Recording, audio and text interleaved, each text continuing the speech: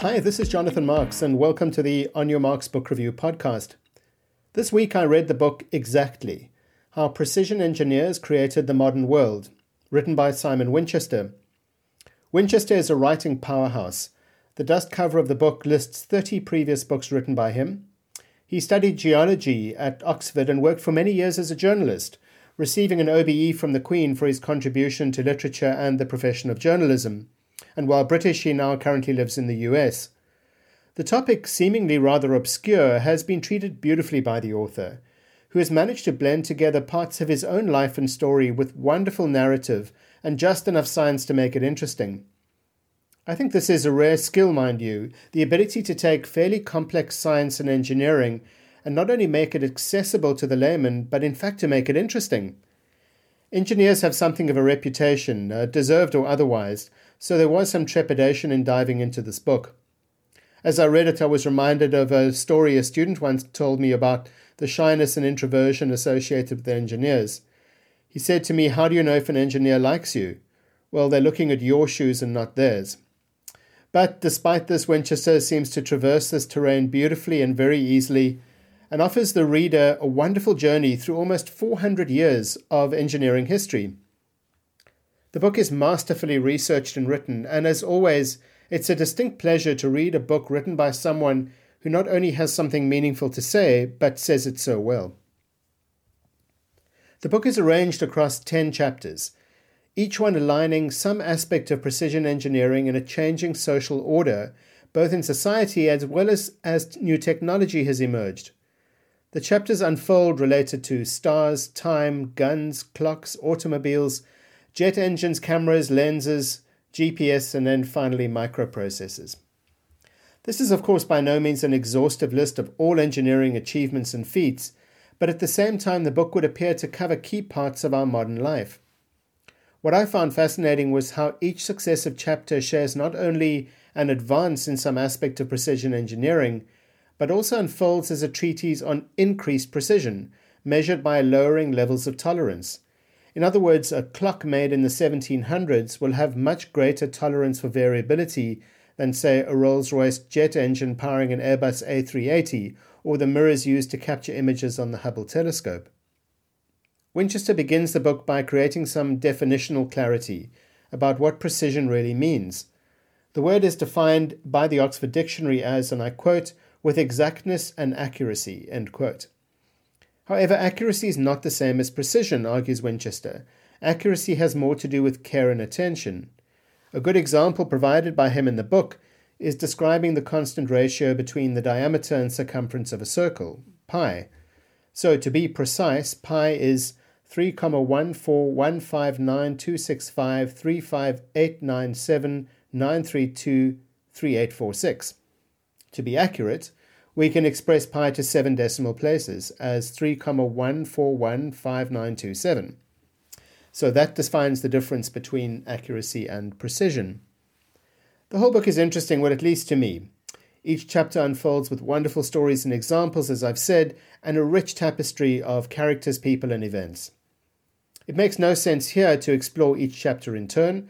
Just go ahead and buy the book. It'll make wonderful, wonderful holiday reading.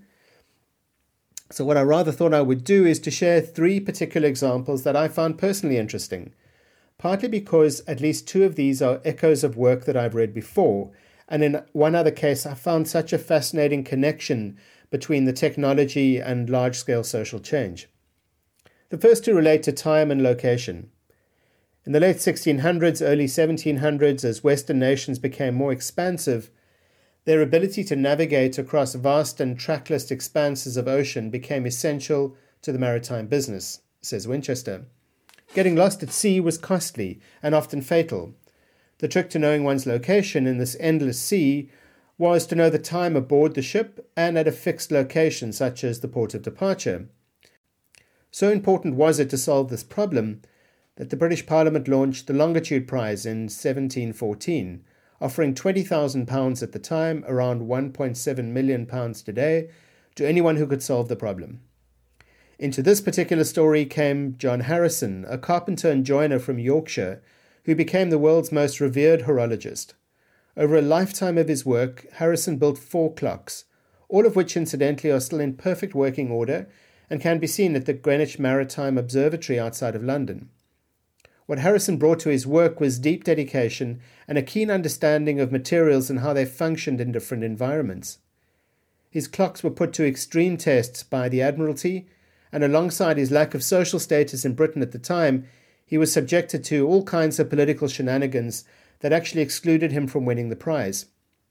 Only following the intervention of King George was he finally awarded most of the money, albeit posthumously.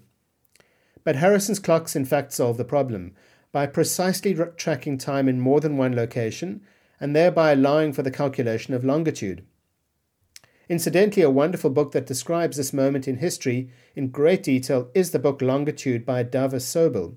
I highly recommend this book. It's short and wonderfully written and certainly worth a read if this interests you.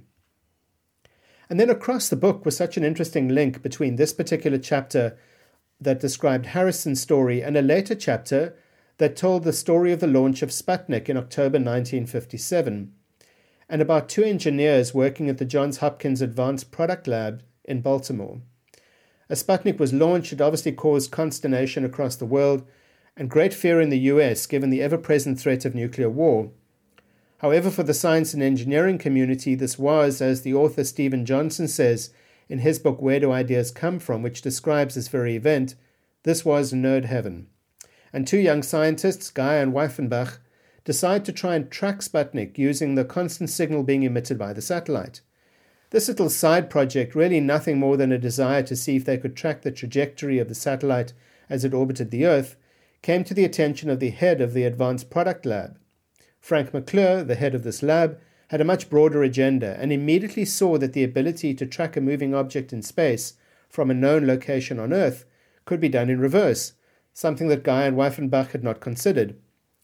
And this way, according to McClure, the US could launch a number of satellites and then track their nuclear submarines. This was, of course, the launch of GPS technology. The US military kept this a very close secret for many years, until Reagan finally opened the standard for the world, something I guess we can all be grateful for its inclusion in smartphones, among other things. Interestingly, the US still had great fear about the threat to them with respect to GPS and its ability to, can you believe this, track the White House. And so for many decades post the opening of the standard, there was a built-in error into all GPS technology that meant the position of the White House was always around 300 feet off its actual target. This was finally corrected during the Clinton administration. The final story that I found fascinating was that related to guns. Not because I have any fascination with weapons per se, or that I in any way glorify guns and warfare, but because the chapter told such an interesting social story. At the time of the American War of Independence, weapons carried by soldiers were handcrafted, and so when a gun broke for whatever reason, this needed to be repaired by a craftsman. There was no system of field repairs and no system of interchangeable spare parts. But interestingly, some years prior, the French had begun to experiment with this very system of weapon manufacture. And not until standardized systems of measures and production were created could this approach really take off. And so, in fact, driven by warfare, and I guess the need for political power, an entire system of production emerged that influenced everything else that came after it.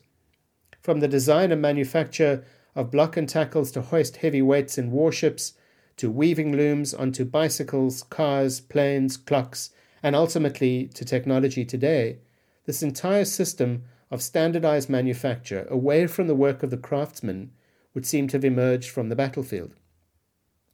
But of course it's had a social impact. As Winchester writes in his book, and I quote, "The world moved towards mechanization, towards efficiencies that favored the middle classes, towards techniques that put the honest work of craftsmen to disadvantage." End quote. And so this book, while covering a long period of history, does, I believe, offer some hope for us all, if only in the words of those that came long before us. In the chapter that describes the Great Exhibition of 1851 in Hyde Park, London, a kind of world fair of technology, I was struck by these words spoken by Prince Albert, and I quote, "We're living at a period of the most wonderful transition, which tends rapidly to accomplish that great end, to which all history points, the realization of the unity of all mankind." End quote. Well, who knows? Maybe we do have some introverted engineers to thank for the progress made thus far, and who knows, they might even bring us all together. Well, thank you so much for listening to this week's podcast. In the week ahead, I'm reading the book Make Time, How to Focus on What Matters Every Day. Well, with my frantic rundown to the end of 2022, I thought I'd find some solace for my overfilled schedule in this book, so please do look out for that review next Tuesday. And wishing you all an absolutely wonderful week ahead.